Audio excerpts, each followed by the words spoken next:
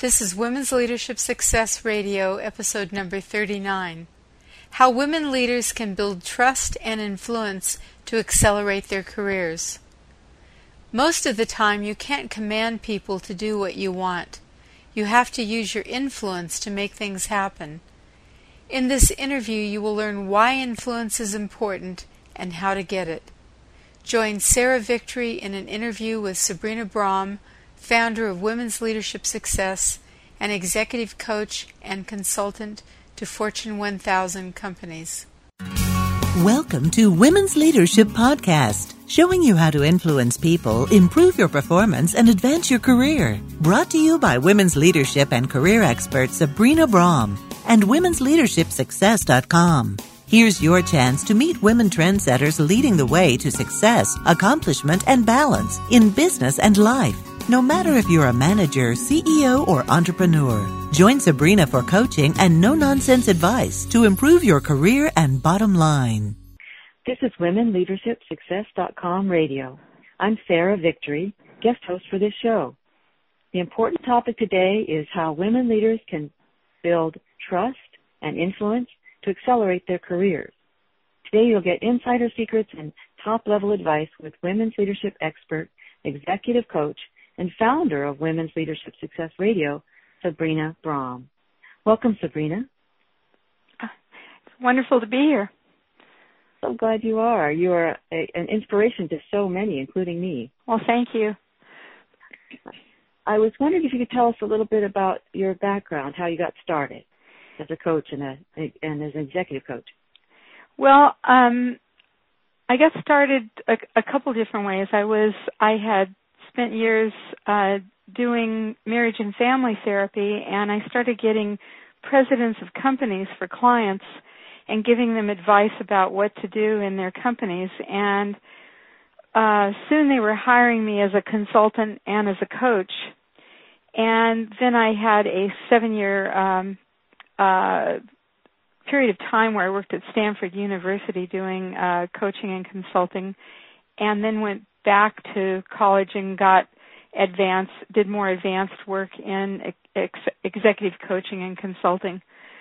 And I absolutely love it. It is just the best job in the whole world. I am so lucky. Well, I think a lot of people feel that way about being around you. Thank you. Tell me, why is it so important for women to accelerate their careers? Well, let me answer that two ways. It's important to me personally because I know that there are so many incredible women that have so much talent that are out there who don't know how to make the steps to get to the next level. You know, right now we have 17% of the top people in companies are women, and I would like to see that move up to 50%. And so I have a great deal of passion around giving the information to women so that they know what steps to take to keep accelerating their potential and improving their careers. You talk about trust and influence. What does it mean to have trust and influence? It's really important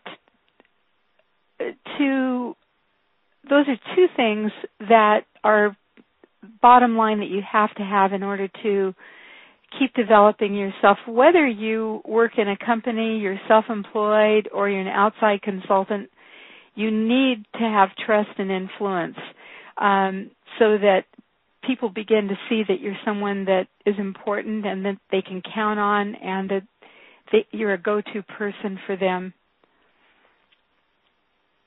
How do you develop trust?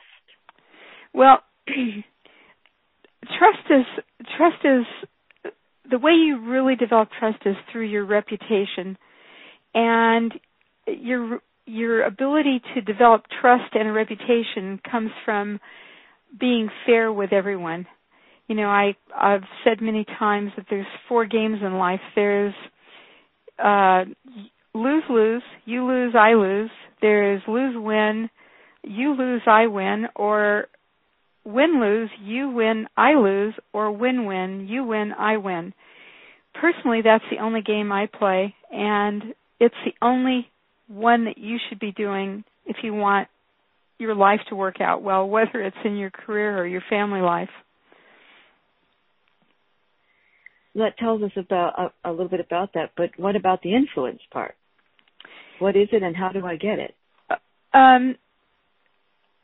The influence is the ability to basically help change what's going on without force or command. Years ago, I asked a friend of mine who's happens to be a billionaire, why do you work? And this person said to me, if you're not in the game, you can't influence it. You can't change it. So if you have high integrity, if you believe in win-win, if you believe that it's important for you and everyone else to have the best outcomes possible, you want the opportunity to help make that happen. And so what you say and do can really change the outcome of things. It could be some very small thing you say. It could be a large thing. But the more you practice persuading and influencing people, the more you're going to be able to do that. Did I answer the question? I was going to ask you if you had any specific secrets for influencing others, the things that a person could go out and do. I think the most important thing is to deepen your relationships with people.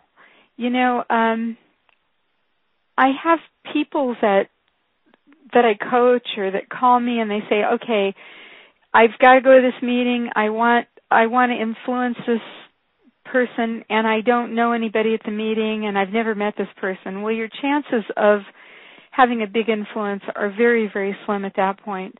The more you develop a relationship, the more you develop trust, the more you act win-win with those people, the more your chances of being able to influence them increase. So it's important to develop a relationship, and one of the biggest things you can do to develop that relationship is really practice listening. And the practicing of listening more than any other skill is the thing that really, really helps you to influence others. Is there a good way to practice listening? Yeah, there is, but let me tell you the benefits of really listening well. And, you know, I can imagine a lot of people saying, well, I can listen well. Okay, but I really want you to understand the benefits of that. You know, it's that you really have the patience to hear people out, that you can accurately restate their opinions, that you're actively processing what is said to you. You're not just thinking about what you're going to say, but you're listening to them. The more you do that, the more you increase your ability to persuade them, because now you understand where they're coming from. And it gives you a real negotiating edge and a broader perspective on what's going on and the way you can influence them. And your question was, how do you begin to do that? Yeah, what's a good way?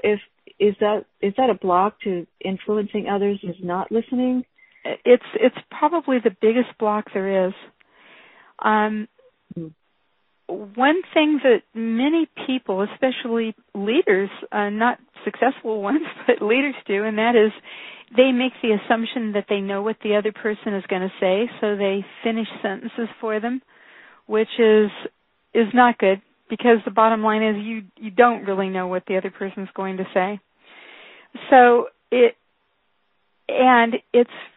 really, really, really important to humans that someone's listening to them, that you hear what they have to say. Even if you think you already know what they're going to say, they want to say it out loud and have you listen. So the very best thing you can do to listen well is to be silent, is to just be quiet and listen to what they have to say.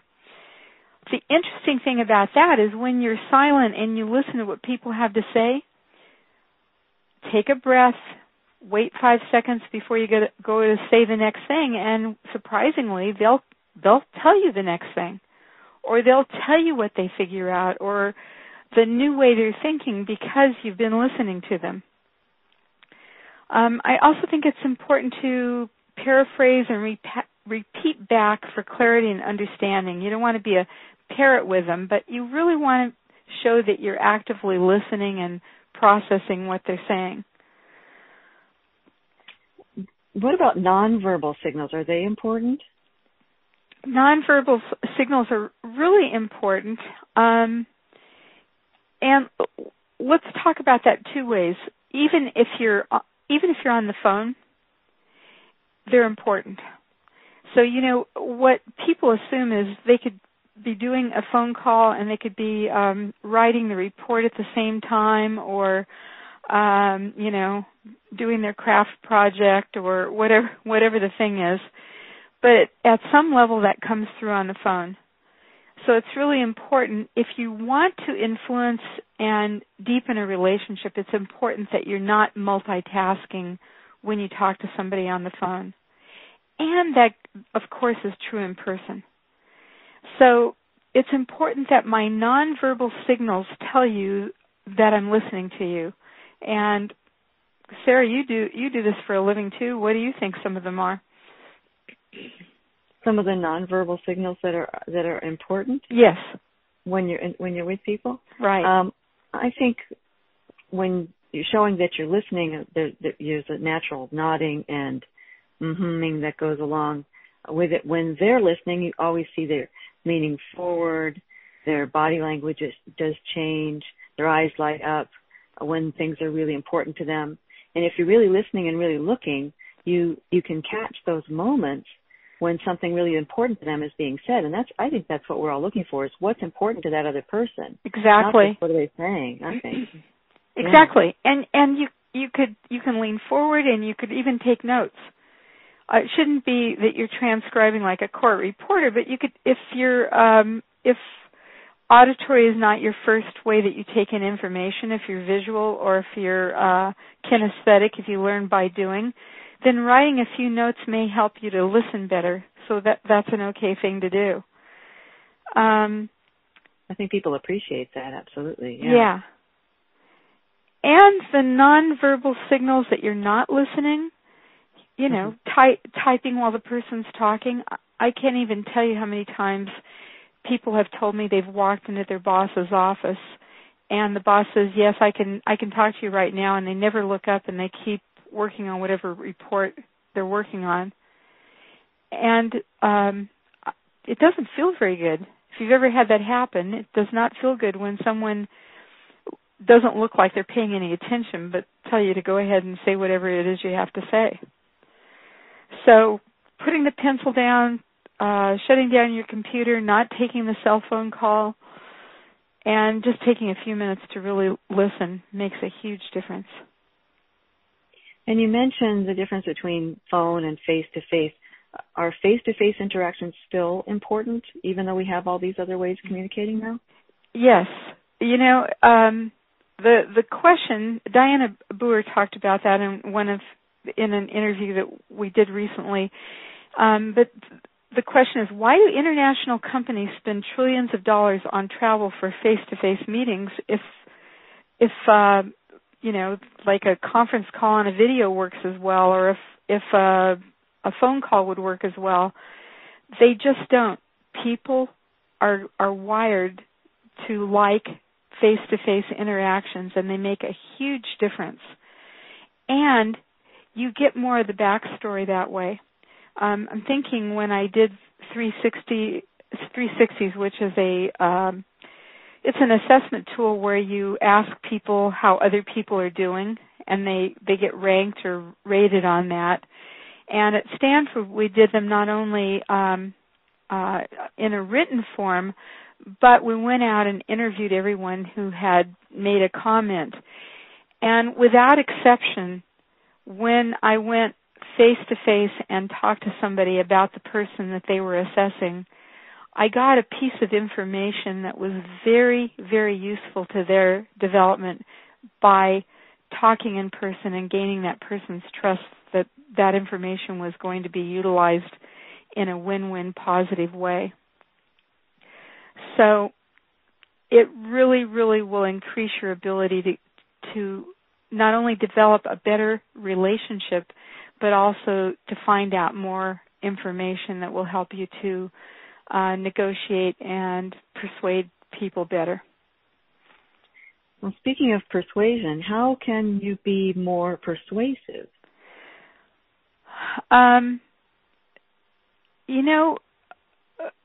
A few months ago, we interviewed Donna Lucas, who used to be the press secretary for George H. Bush and has her own public relations company. And she probably was the top person I've ever met on this. And one of the things she said was she never walks into any meeting without knowing everyone that's going to be in the room and their background.